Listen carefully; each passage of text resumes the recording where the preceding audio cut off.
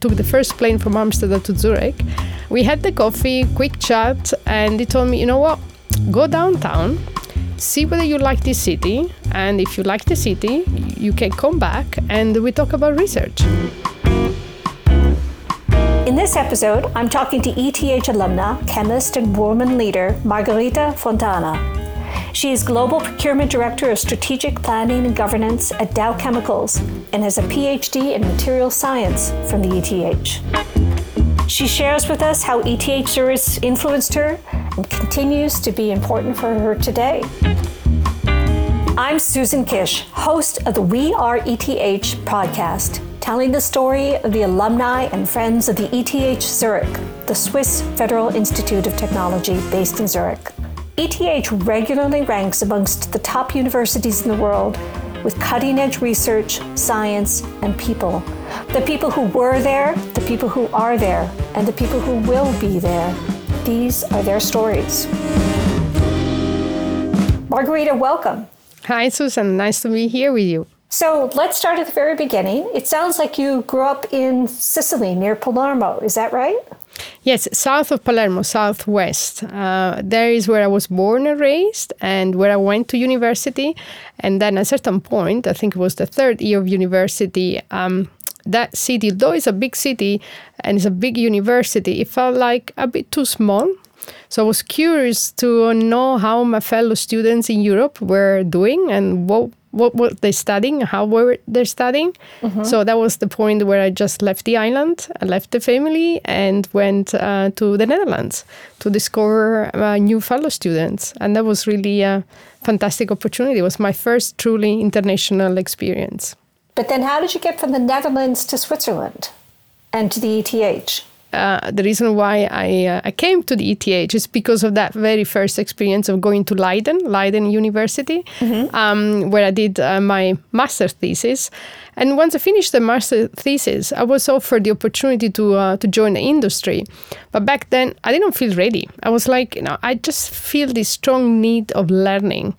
And I was curious about doing research in the polymer technology space and the material science space. So I was Netscaping, was 97. I was learning to use the internet web search and use Netscape for those who remember Netscape. I remember that. I was typing polymer research, polymer technology research. And the first two hits were one from ETH and the second University of Grenoble.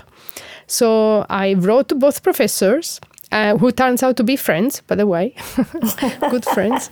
And I engaged in a conversation with Paul Smith, who was leading the polymer technology group here at the ETH, who invited me to just come over and have a conversation.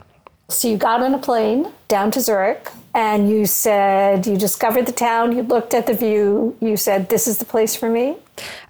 Pretty much so. Actually, it was Paul Smith, who invited me, and I came here with all ideas of which field I wanted to research, and I took the first plane from Amsterdam to Zurich. We had the coffee, quick chat, and he told me, you know what, go downtown, see whether you like this city, and if you like the city, you can come back and we talk about research. But if you don't like the city, that's fine. We will talk about research, but from a distance. So, okay. That sounds like as an interesting person and team to hang out with. So you walked down to the main train station and then just walked through the city? I walked down from Central all the way to Bellevue, and guess what? It was a June morning, sunny, beautiful day, and I fell in love with the city.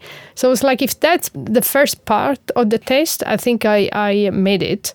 So I went back, I told Paul, if it is for the city, I'm all in. And then we went for lunch, and then we started talking about research. Fantastic. That is a great story. And then after you went to the ETH, you got a PhD. How long did that take you?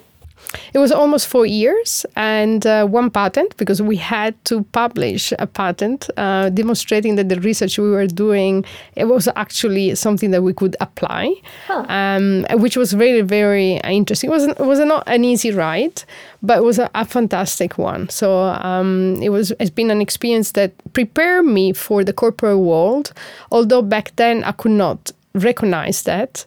But there was a lot of learning on how to manage a project, how to deal with an international team, how to lead within that team. And the outcome was a wonderful one. It was really one that prepared me for even the job I'm doing today. And what was the topic of your thesis, just as a side note?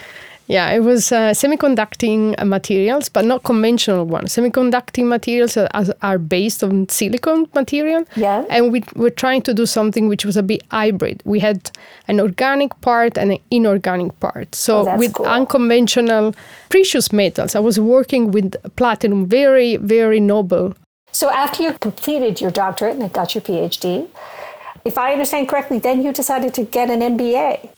Yeah, well, there was quite some years of experience in between. I went to the industry because back then I felt ready to work in the industry. So I worked for 6 years in the industry, first with a technical job, really leading an advanced materials lab where we were lucky enough. I was continuing a bit of the research that I was doing at ETH. That was my entry point into the corporate world. Mm-hmm. And then I moved more towards innovation management and new ventures. So really still working in the innovation space, but more from to a managerial angle.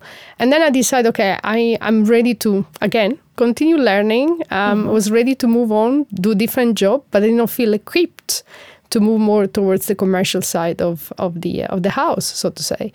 Yeah, and then I pursued the MBA at INSEAD, which has been another life-changing experience. I can imagine. And it sounds like you had to make that decision right in the midst of the financial crisis. It was exactly on the 15th of September 2008, the day Lehman Brothers declared bankruptcy. Yeah. And, back then I had to go to my second level, was the CTO of the company, to convince him to endorse me the time to go back to school. And obviously the reaction of that person, who, by the way, is an ETH alumni, told me, Margherita, but why now? Why do you want to go back to school? We were in the middle of an acquisition of our company by a bigger company. Huh. And they told me, no, just stay put, see what happens, and then we take it from there. And I told him, Martin, I actually, just because all these things are happening at the same time, I really feel the urge to go back to school. And he supported me. 1 week later, I was on a train to Paris. Fantastic. And INSEAD is such a well-renowned and well-regarded school for an MBA. What was the difference? What were the key differences between getting your MBA at the INSEAD and doing that PhD at the ETH? How would you summarize sort of the top differences between those institutions and those kinds of programs? I think coming at the ETH was really coming to a school of a different level. So you have to develop the competencies, but also the discipline of delivering on your mandate, which for me was my PhD, right? With all the project work, with all the complexity to manage. That equipped me to go to INSEAD. When I reached INSEAD, although when I arrived, I thought was like the person with the least experience and the least to offer to the audience. I felt very, very small among the crowd. Uh-huh. I just realized that actually what the ETH had given me was something of a unique value proposition that many of my fellow at INSEAD did not have. Actually, I was among the only 2 students with a PhD from a technical school. Mm-hmm. So it turned out that probably without ETH, I would not have been very well equipped to go to INSEAD. So you're able to hold your own with the bankers and the McKinsey consultants and your peers within those classes. Yes, not on day one, because on day one I did not feel that confidence, but day 2 I was on my feet, yeah. That's a quick recovery.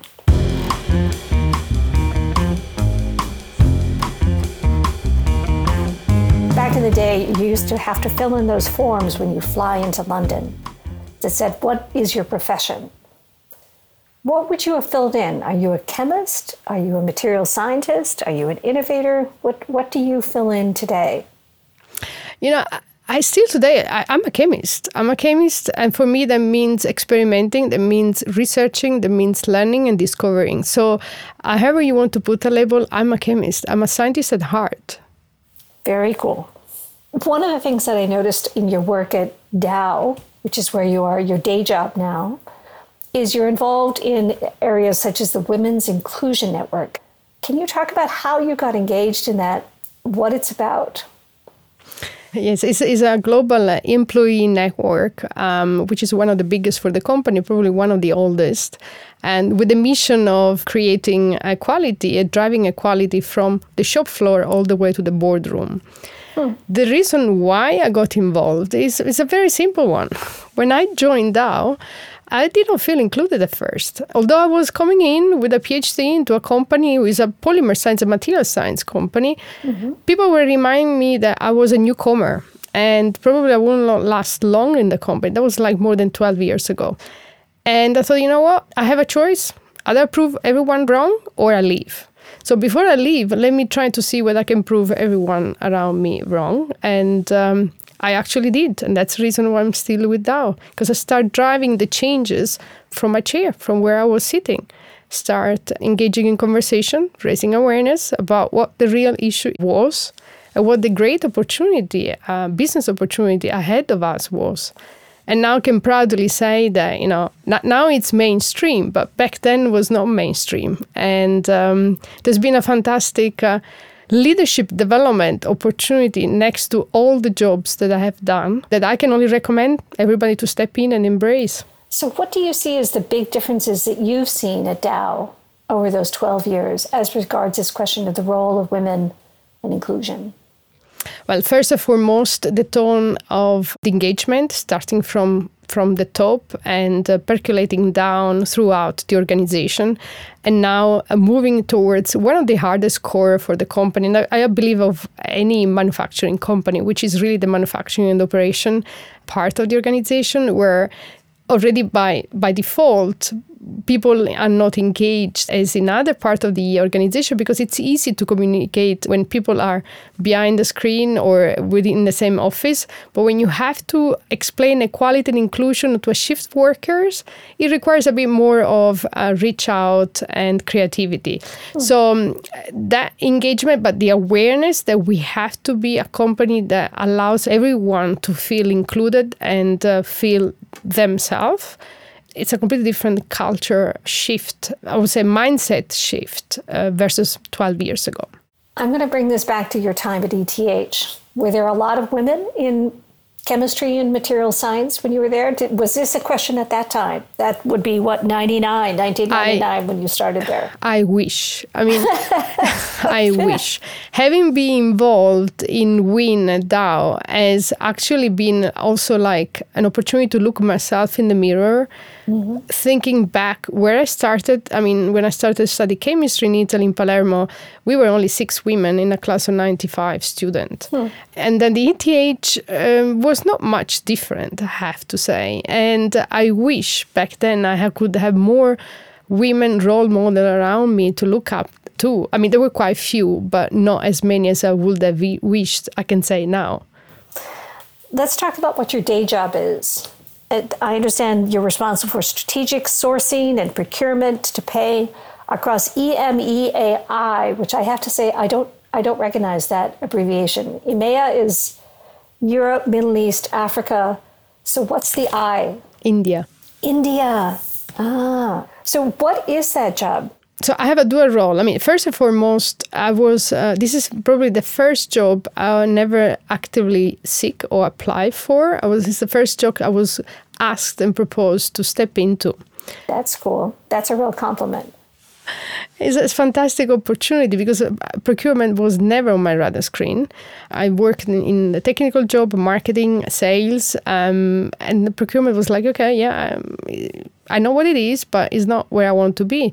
And I have to say, having been given the opportunity ahead of the pandemic, but then effectively doing the job during the pandemic has been one of the best learning opportunity within the corporation to date. Why was I offered the opportunity? First and foremost, to drive change in the procurement organization, the way we work, in the way we add new capability from sustainability to risk management to market intelligence, data analytics.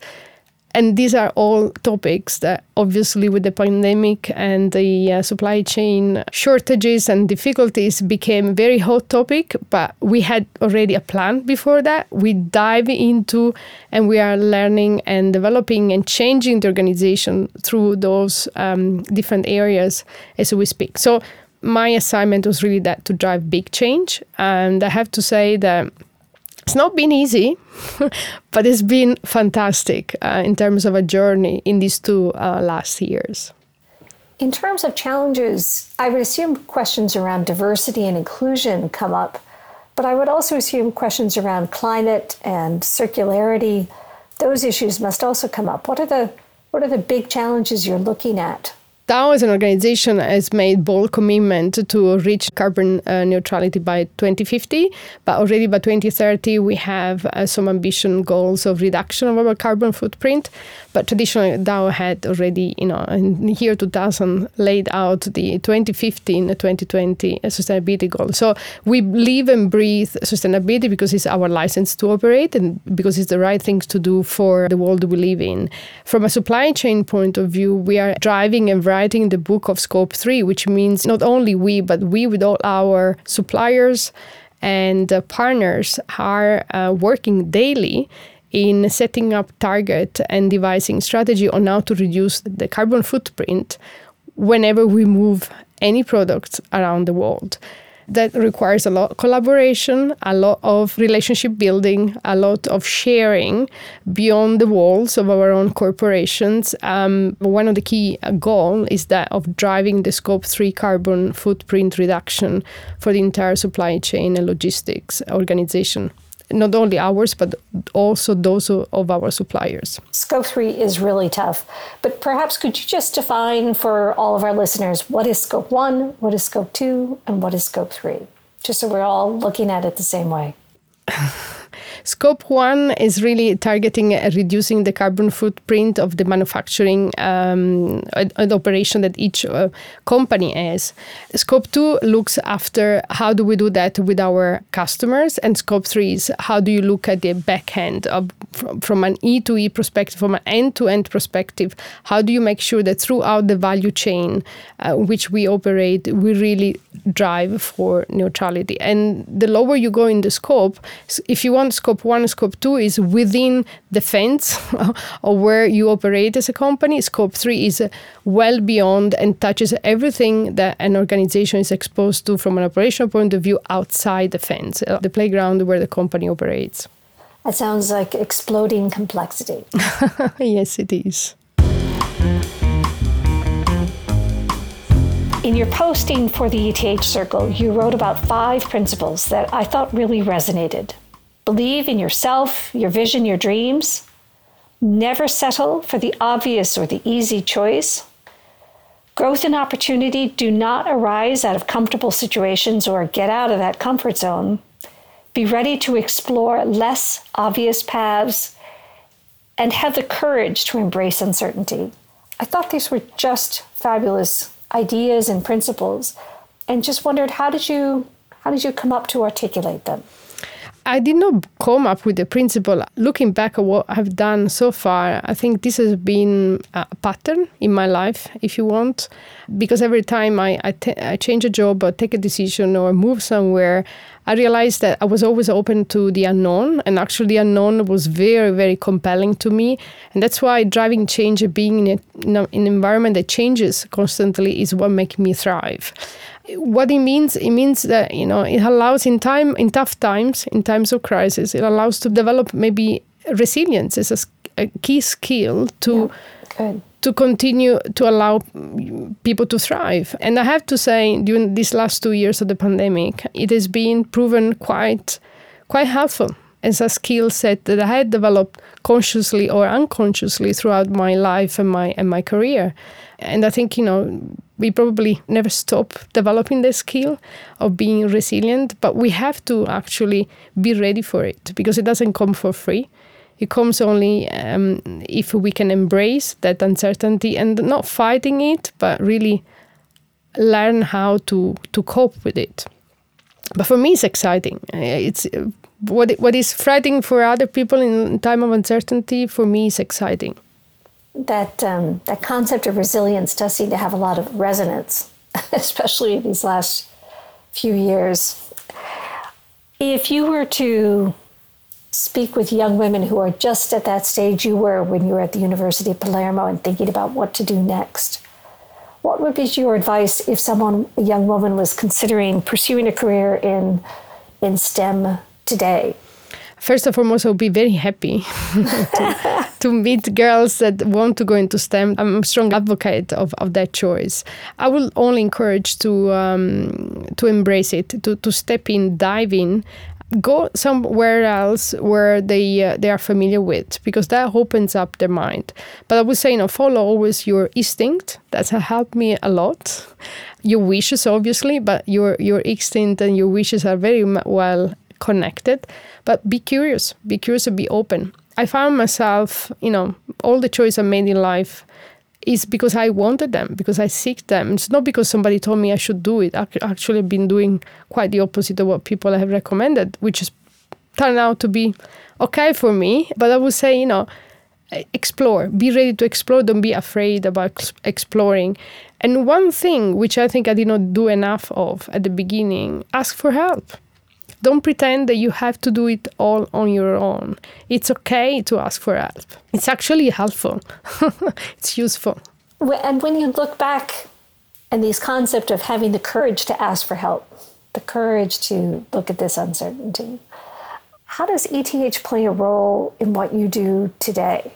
ETH has given me such solid ground. I think I realized it when I left ETH. While I was at ETH, I was constantly challenged, right, in a good way. Mm-hmm. And it felt unsettling.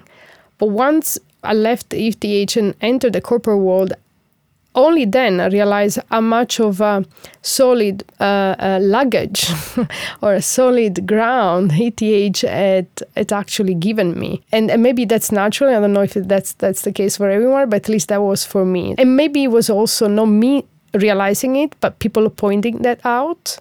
It gave me a methodology on how to approach complexity, or now simplifying complexity. This has been extremely helpful in all the jobs I've done. There is a lot of complexity out there.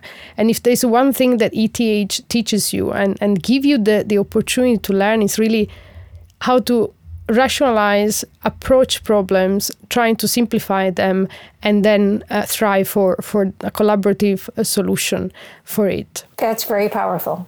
Having walked down along the Limmat on that day in June, in 1999, what is your favorite place today to have a cup of coffee in Zurich? It's the Café Odeon. It was the end of that walk. Yeah. That is actually where I stopped. I had a coffee and was like, wow, that's nice. And when you were a little girl growing up in Sicily, what was it you wanted to be? I wanted to be able to see the world and to have friends everywhere in the world. That was my dream. Uh-huh. And there was another idea back in my head that I wanted to become a doctor. But back then was a medical doctor. Growing up, I realized that was not for me at all. I became a doctor of different kind that worked out. And I can proudly say and happily say that I have friends in quite a few countries in the world. So to date, I can say that I have reached the wishes or the dreams that I had as a small child. And I'm very happy about that. That is just wonderful. Thank you, Margherita. Thank you for your conversation, and thank you for your insights. Thank you, Susan. I'm Susan Kish, host of the We Are ETH podcast series. Please subscribe to this podcast and join us wherever you listen. And if you have a moment, give us a good rating on Spotify or Apple if you enjoyed today's conversation. I'd like to thank our producers at ETH Circle and Ellie Media. And thank you, our listeners, for joining us.